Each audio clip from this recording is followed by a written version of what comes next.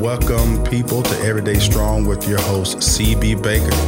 I'm here today with my partner in crime, Dr. Michael G. Daniels, and he's always encouraging me to be the best that I can be every day in my walk in faith.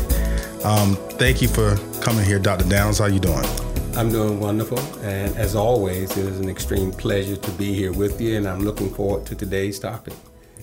And today's topic is a good one. You texted me last night and you said, this is, I think, something that everybody would be able to really benefit from. So please give us the intro to the topic. Sure. Today's topic really is a formula that our Heavenly Father has laid out for success. And that can be applied in any aspect of your life, whether it be in your home life, whether it be in raising your children, on your job, or whether it be in your ministry. It just works in all areas.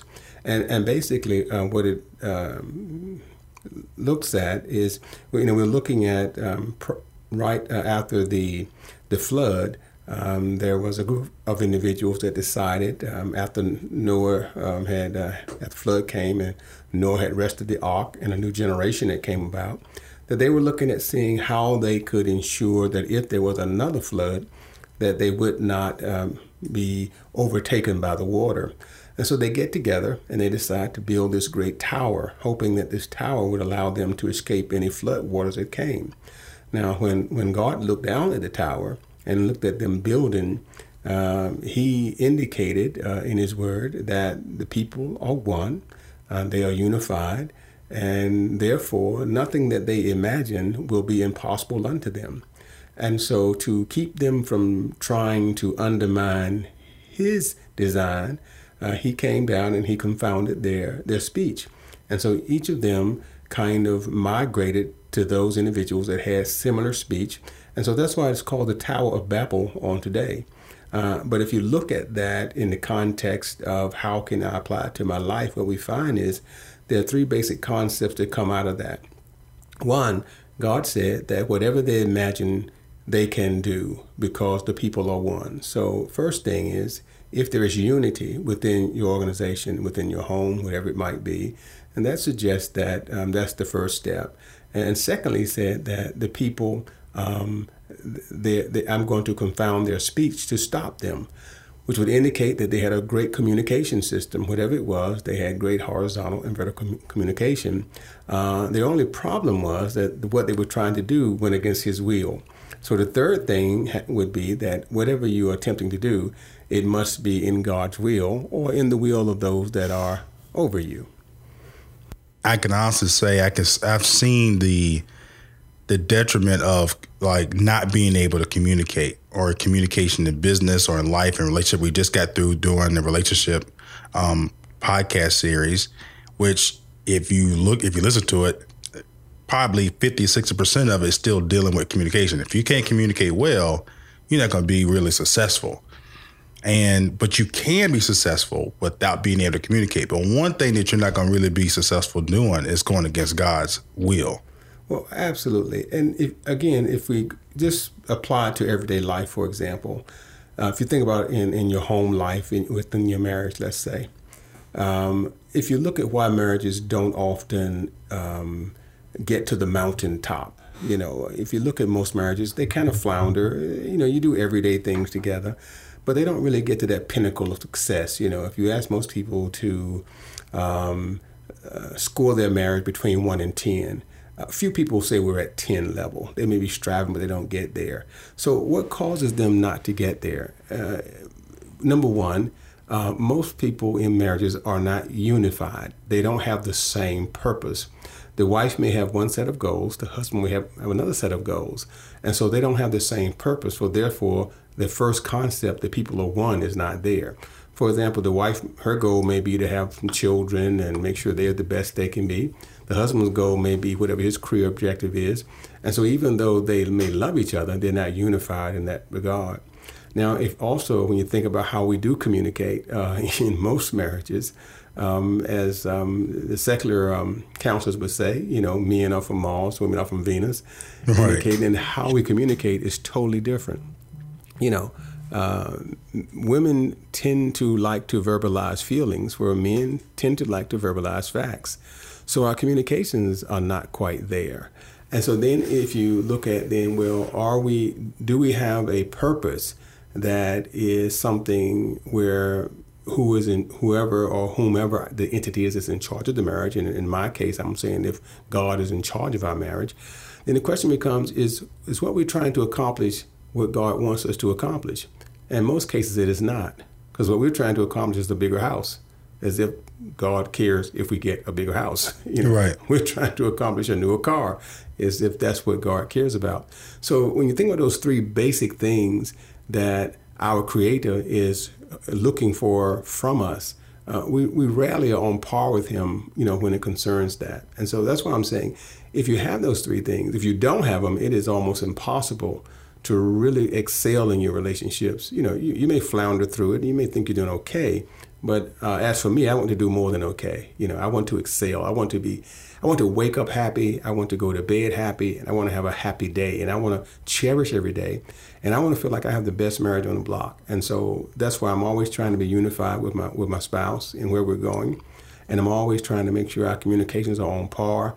And I'm certainly seeking God first to make sure that's how it works out in my life. And the same for my children. That's how I raise my children, using that same formula. Yeah. And I'd like to ask you a question. Now, where does passion fall in this? Not passion for is like passionate, but passion about what you're trying to do. Because, there's a lot of people out here that, it's about to, the weather's about to break. Somebody right now listening to us has got a plan to put a pool in the backyard. And they said, okay, well, I need to make X, Y, Z amount of money. Like we talked, like you just said, God doesn't care that you want a new car. Right. Because if God cared, He would just give you a new car. Absolutely. Right. So at what point does the faith match up with the will to do it? Like at what point does it intersect to get that sweet spot where the passion and my faith in God will provide it to me meet? Well, right. And that's a great question. So let me try to answer it this way. Here's what the Bible says, that our Heavenly Father will supply us all of our needs according to His riches in glory. But He also says that if we exercise faith and if we walk the way we are supposed to walk, that He will also give us the desires of our heart. So here is what the question becomes. It may be a desire of mine to have the pool in the back, but is it a desire of my wife to have the pool in the back? and do, right. And, so I'm passionate about it, but she may not be passionate about it. So if that's being the case, then, and if, let's say I need enough finances, obviously, to cover that. Right. My passion may be there to save the money. Her passion won't be there to save the money. So even though she may say to me, I'm on board, go ahead and get the pool, we really won't be unified in purpose, because she's not going to give everything to make that a reality. She just will decide, I'm not going to get in your way so you can make it a reality. And it's a huge difference between supporting me and just standing by and not stopping me. Right. It is a big difference between the two. And I find that with people too that's in a relationship, that they having a hard time connecting on the same, they're in the same book, in the same chapter, but not on the same page. Mm-hmm. And that's where things really get kind of messed up. Where one person's at the end of that chapter, the other person's at the beginning. It's like, hey, we need to get this thing together, or they don't communicate well enough to bring it together. Well, you're right. I think that most people really, we are good at, let's say, horizontal communication. And I think that's, vertical communication. And I think that's a good way to look at it. Vertical communication, as you know, and just for our listening audience, vertical communication is when I am communicating either with people that are above me, whether it be because they're supervisors or because they're superior to me for one reason or another, or because the other ones give me guidance, or they're below me because I'm giving someone else guidance, or, I'm leading them. So we're good at that. We're good at leading people and communicating with them. because that's what we expect to do.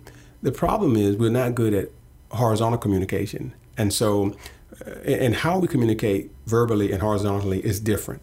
So what in marriages, what we tend to do is people will communicate vertically with their spouse when they should be communicating horizontally, So we'll talk down to the person as opposed to talking across to the person. And so people respond differently because when you're talking to someone who you think is your subordinate, you really talk to them in a way as if you're giving them direction. You tell them what you're going to do. You tell them what you want. You tell them what they should be doing in response to what you're doing.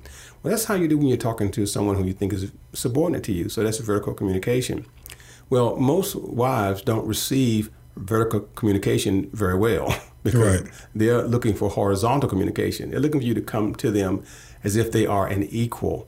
And I think that's when you get what you just talked about, where we're in the same chapter, but we're not on the same page. Right. And we're not on the same page simply because of the way you express what, the goal was to me caused me to think we need a different goal. So you may be saying, again, we need a pool in the back. And your wife may be saying, no, what you really need to understand is I'm not your child. Right. And so it's a good plan. It makes sense. The kids can enjoy the pool, but the water gets cloudy because we don't have that communication in the right direction that we should have it. Now, since you mentioned the comment, I'm not your child, how do we do this type of communication? I'm going to get a little bit into parenting here. How do we do that communication with a child to get them to understand or get them on the same page, and while dealing with that level of maturity that your child has? Well, again, see, I think the plan is the same. It to me, it doesn't change, and there's nothing in the Bible that suggests it should change. So still, the issue becomes: are we unified in purpose? Are we unified in purpose? So the first thing I have to do with my child is to make sure we really are unified in purpose. And just because I'm the parent doesn't mean I'm unified in purpose, because a child will say okay to a parent without really being unified with the parent. So then when I'm communicating to the child, my thought process is the problem is he doesn't or she doesn't understand me. And they really do understand you. They're just not unified with the purpose that you laid out. So therefore, they go contrary to what your purpose is, and they step out trying to ensure that their own purpose comes to fruition. And so in your mind, you're thinking, that person did not understand what I said. Right. But really they did. We just weren't unified in purpose. So that's why I think those three things work hand in hand so well, that we have to, first of all, step back and say, well, are we both on the same page, as you pointed earlier? Do we both have the same purpose? Even with the child, do they understand, and are they trying to get A's just like I want them to get A's, And so we must get there first. And then once we get there, when both of us understand the relevance for A's, then the communication becomes simpler. And I give you a quick example. I remember when my children were in grade school, for example, and in order to help them understand the unity that we needed, I said this to them: A and B students get to go to the mall and pick out their clothes. C and D students get to go to Kmart. Now, as you can imagine, as you know how children are, they like to fit in. They like to, feel like they are older than what they are. Right. So I got in line with their purpose, because their purpose when they go to school is to be the kind of student that everybody looks up to and say, that's a nice dresser, they wearing Nike shoes, this kind of thing. So that allowed us to have a unity of purpose, because I wanted good grades and they wanted good clothes. And so therefore, now we have the same goal in mind, maybe for a different reason, but for the same goal. Right. Their goal is to get good grades so they can go shopping at the mall. Right. My goal for them to get good grades is because I want them to be the best that they can be. But then we were unified in purpose. So the next thing was just about us, communicating effectively vertical. And I say vertical because it was not my job to communicate horizontal with my children, because they're not on my level. Right. So then I have to communicate with them verbally. And I think a part of the problem that parents make is that they communicate horizontal with their children. And I think one should never do that, because the child always should understand that I love you dearly and I will never do anything to hurt you, but I am not your equal. One thing when you was talking, I couldn't help myself but go and think about the interactions that I just watched a documentary on this, on black males with the police. Mm-hmm. And you were saying being unified in purpose. And I thought about, when I was watching that documentary, I said, well, my interaction with the police officers has been different because growing up in the suburbs, I never really felt threatened, so to speak, by the police. But I also approached them with the thought process that their whole purpose is to go home at night. Mm-hmm. So they're going to be walking up, to the vehicle with a little bit of fear. Sure. Whether that's right or wrong, they're going to have a little bit in there. So if I'm understanding that, I know now I'm unified in purpose in my communication in the way I'm communicating with them. Right. Us black men call that with our children having the quote unquote the talk. Mm-hmm. But if you are always unified in purpose with your communication with the person you're communicating with, right, you don't really need the quote unquote the talk, so to speak, because you're seeking out what is the purpose of this conversation. Mm-hmm. And because we're having a conversation about something, and most likely there's a decision that needs to be made about something. Right.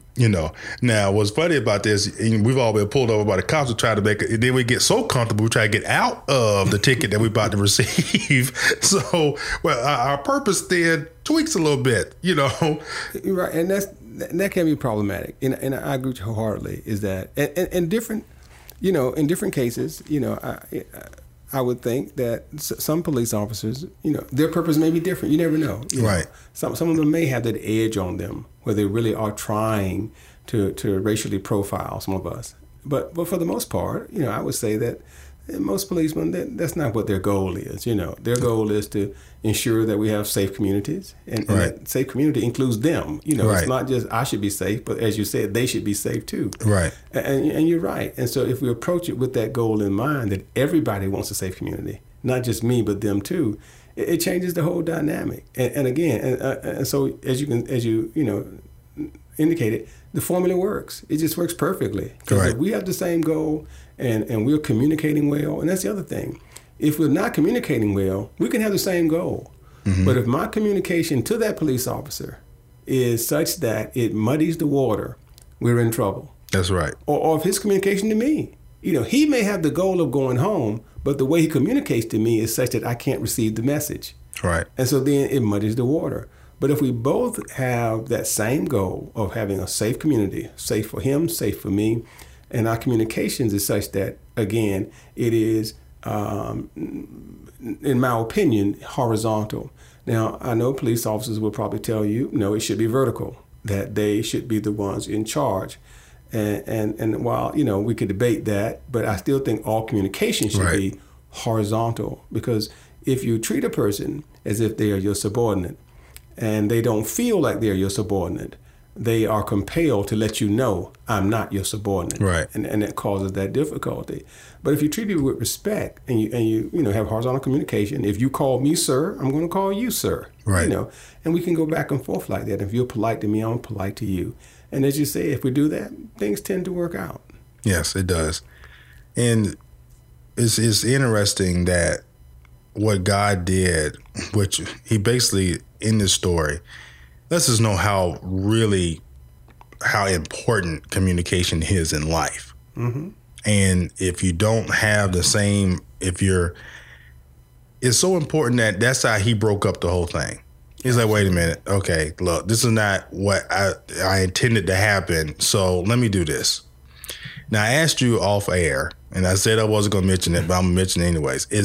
Has this put a stigma on is the breaking up of the communication why everybody in the world's got different languages now? Right. Is that one of the main reasons why we all cannot get together? Well, yeah, and if you think about it, and that's a theological question that will bring about a lot of debate if we go into great detail. So let me just surface it a little bit. Mm-hmm. So you won't get a lot of folk emailing you and saying that we both are crazy. Right. If you consider the how we are, how we have been created, and the positioning of us, and what earth is all about. Just simplistically, the Bible says that before we were here, there was a war in heaven where Lucifer, who at that time was kind of like the second in command, who made a decision. He said to himself, well, you know what?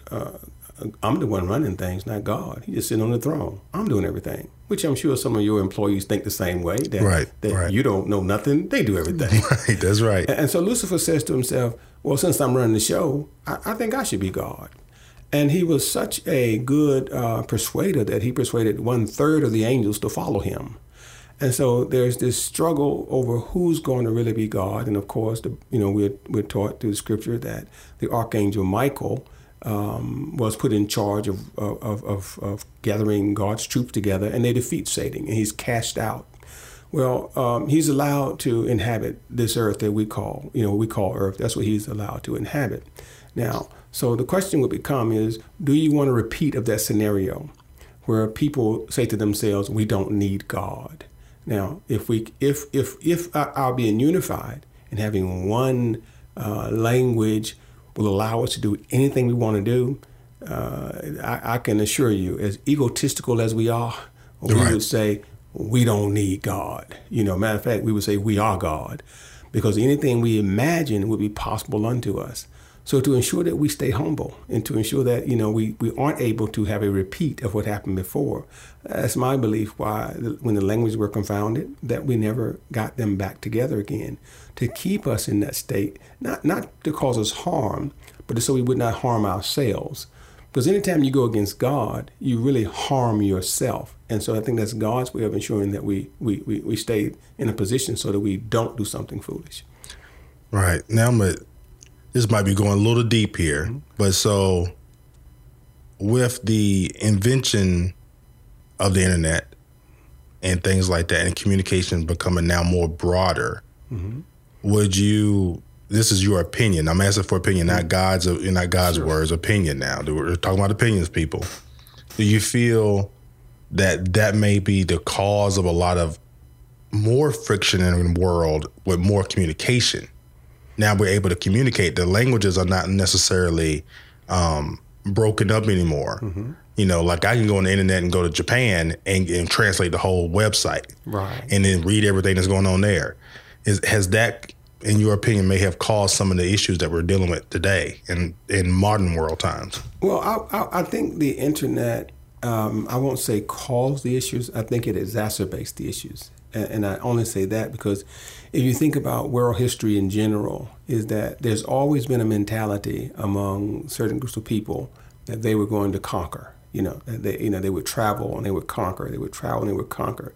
And in fact, that's why we have the saying that someone discovered America, as if America was lost. Right. It wasn't lost. People were living here already. Right. But they came here, they took the land, and we say make America great again, as if it was not great before we got here. Right. But God made all those natural resources, and I would say to anyone that thinks it was not great, that when God made the Grand Canyon, it was great. Right. And so we don't need us to make it great. But that's our mentality, right? But so it was always there. But what happens with the internet is it happens faster now, right, because now it doesn't take 6 or 7 months to get somewhere. Now it doesn't take 5 years in order for you to conquer another person's language, so you can take them over, so you can make them your subordinates. You can do it overnight now. And so I think it just speeded things up. But I also think what it does is it's speeding things up at a pace where the prophecies that are found in Revelations will be coming to pass. Because if you read Revelations, what you find is that a lot of the things that you just talked about, the stage is being set for that stuff to happen. And the communication is a big deal, because we are getting to that point where we are thinking similar to the way they thought, that if we can become unified, if we can unify all the countries, then we can do whatever we want to do, that we can really rule the universe. And anytime you set yourself up to rule what you did not create, you're setting yourself up for failure. And that's what Nimrod and those individuals thought when that's what's recorded in Genesis. Right. That's what they did. Now, since we're on the subject of communication and world topics and worldview of things, and we're saying that I think everybody would be in agreement that communication is easier to do now. Why isn't the gospel itself being communicated more now than before? Why is it more negative things being communicated? Like I could turn on the TV and get anything negative within seconds. Right. Versus getting either the word, gospel, or just something positive. Sure. Well, let me say this. I think it depends on how you define communication, number one. If you define communication as an idea being transmitted and understood, then I would say communication today is not easier. I would say it's harder. If you say that, information is passed by quicker and faster and more global, I would say absolutely right that information can go around the world in light speed. But understanding doesn't go around the world in light speed. In fact, the faster an idea goes around the world, the less it is understood, because all of us tend to view that information based on our own backgrounds and cultures. And if it goes too fast, we don't have really time to appreciate it based on how the other person sent it. Right. So you may send me an idea, and the idea is steeped in how you feel about something. But if I get it too fast, I only receive it based on my own background. And I don't even try to figure out what you meant when you sent it. And a classic example is this. Michael Jackson, in one of his songs, says, "Who's bad?" Right? Right. And I would say to you that he doesn't mean who's terrible. He doesn't mean who is non-good. Right. But if I don't understand that, if I get it too fast, my thinking is he's referring to who is the worst person around me. Right. Right. I clearly understand what you're saying, and it goes back to that purpose in communication. I was just wondering, with the podcast that we're doing right now, we're utilizing technology and the web to be able to get things out to the people and get the good news out to people and more in depth in the word and things like that. Why aren't more people looking for this type of information that could help them? That's that's power. That's a powerful question. I can tell you, every preacher says the same thing every Sunday morning. With all the good information I'm giving out, why aren't the churches packed? Why aren't people in there sucking it up? I guess the only thing I can say is this: as I said before, information and communication, unfortunately, in my opinion, are not equal.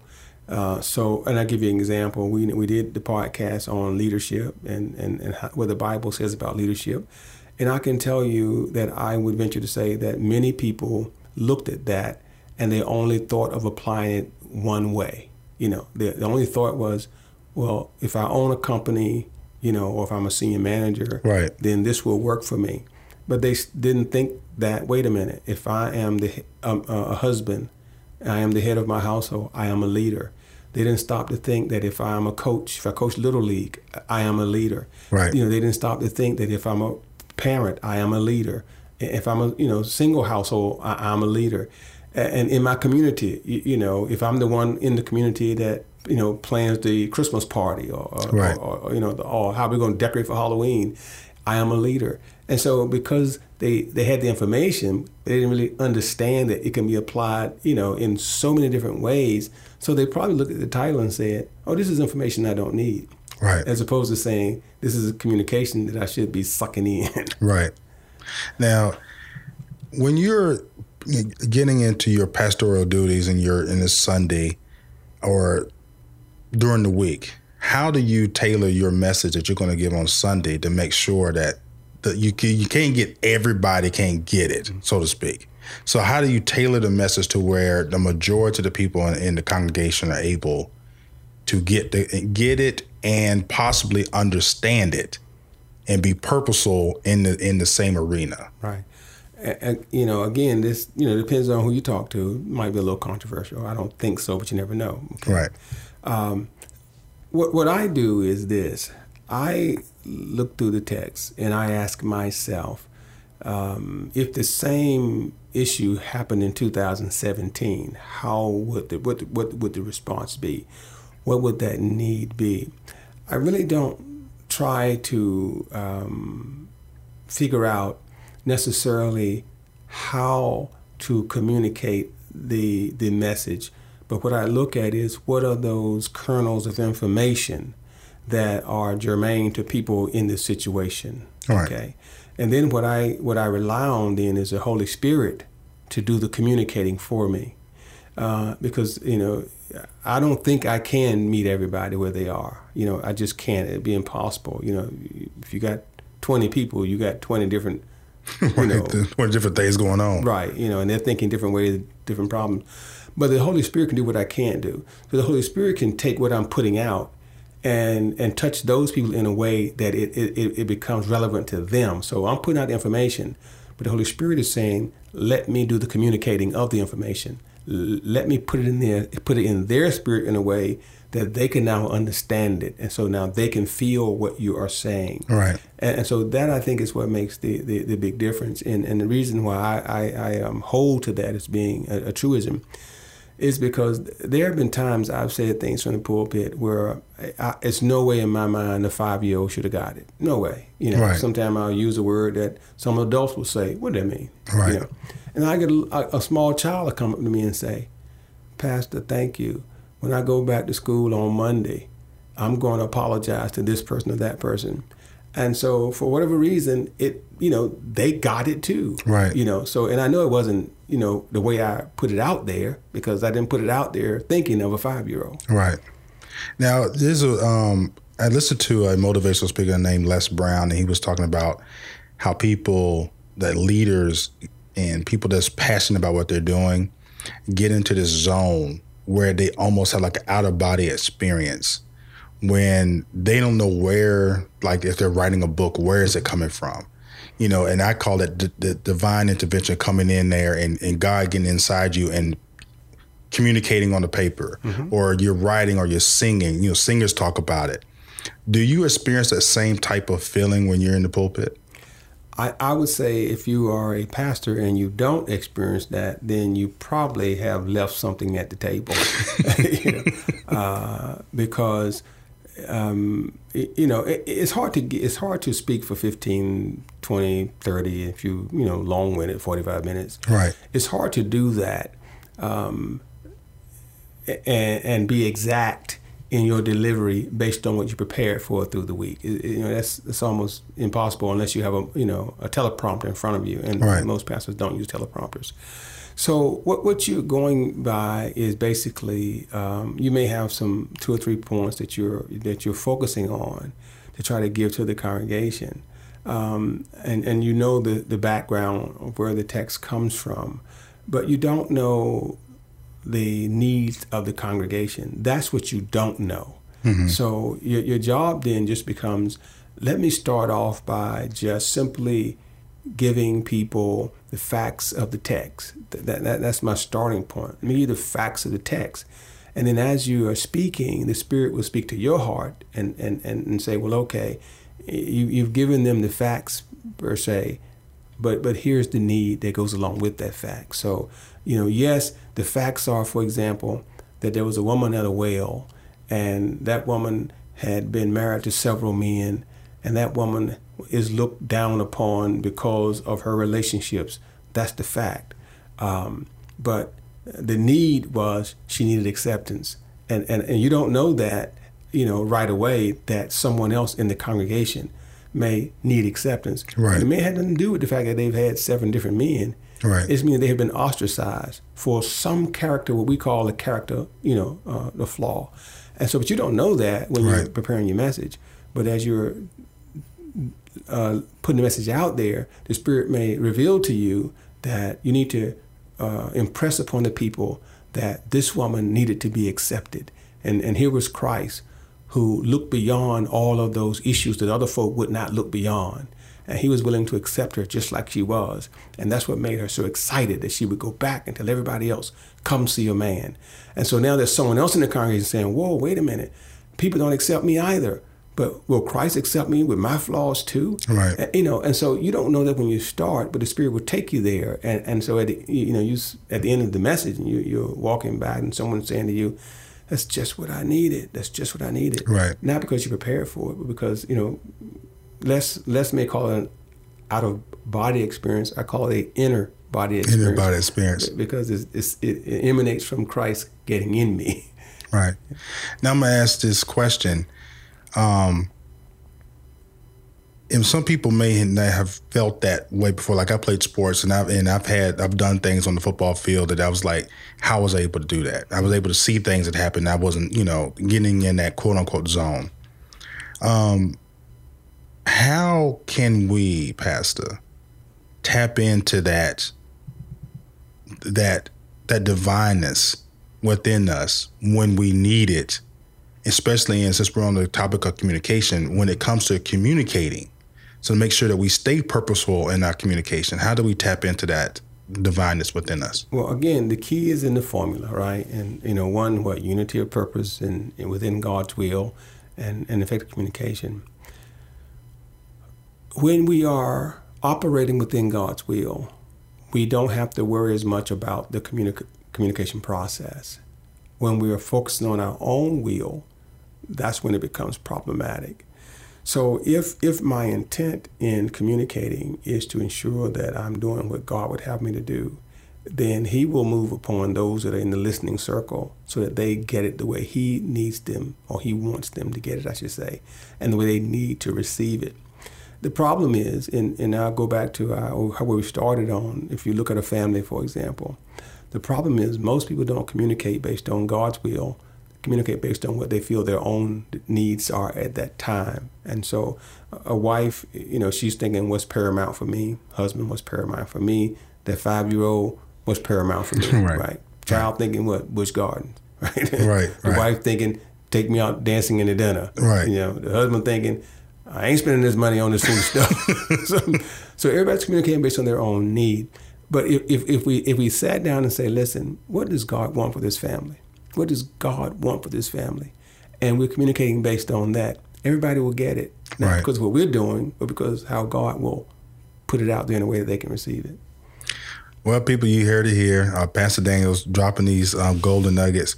Please make sure that you grab a pen and paper, run this back, listen to it again. I guarantee you, you write it down. It's going to change your life. I'm telling you, the little bit of conversations that me and Pastor have really greatly impacted my life, and I call myself a leadership expert.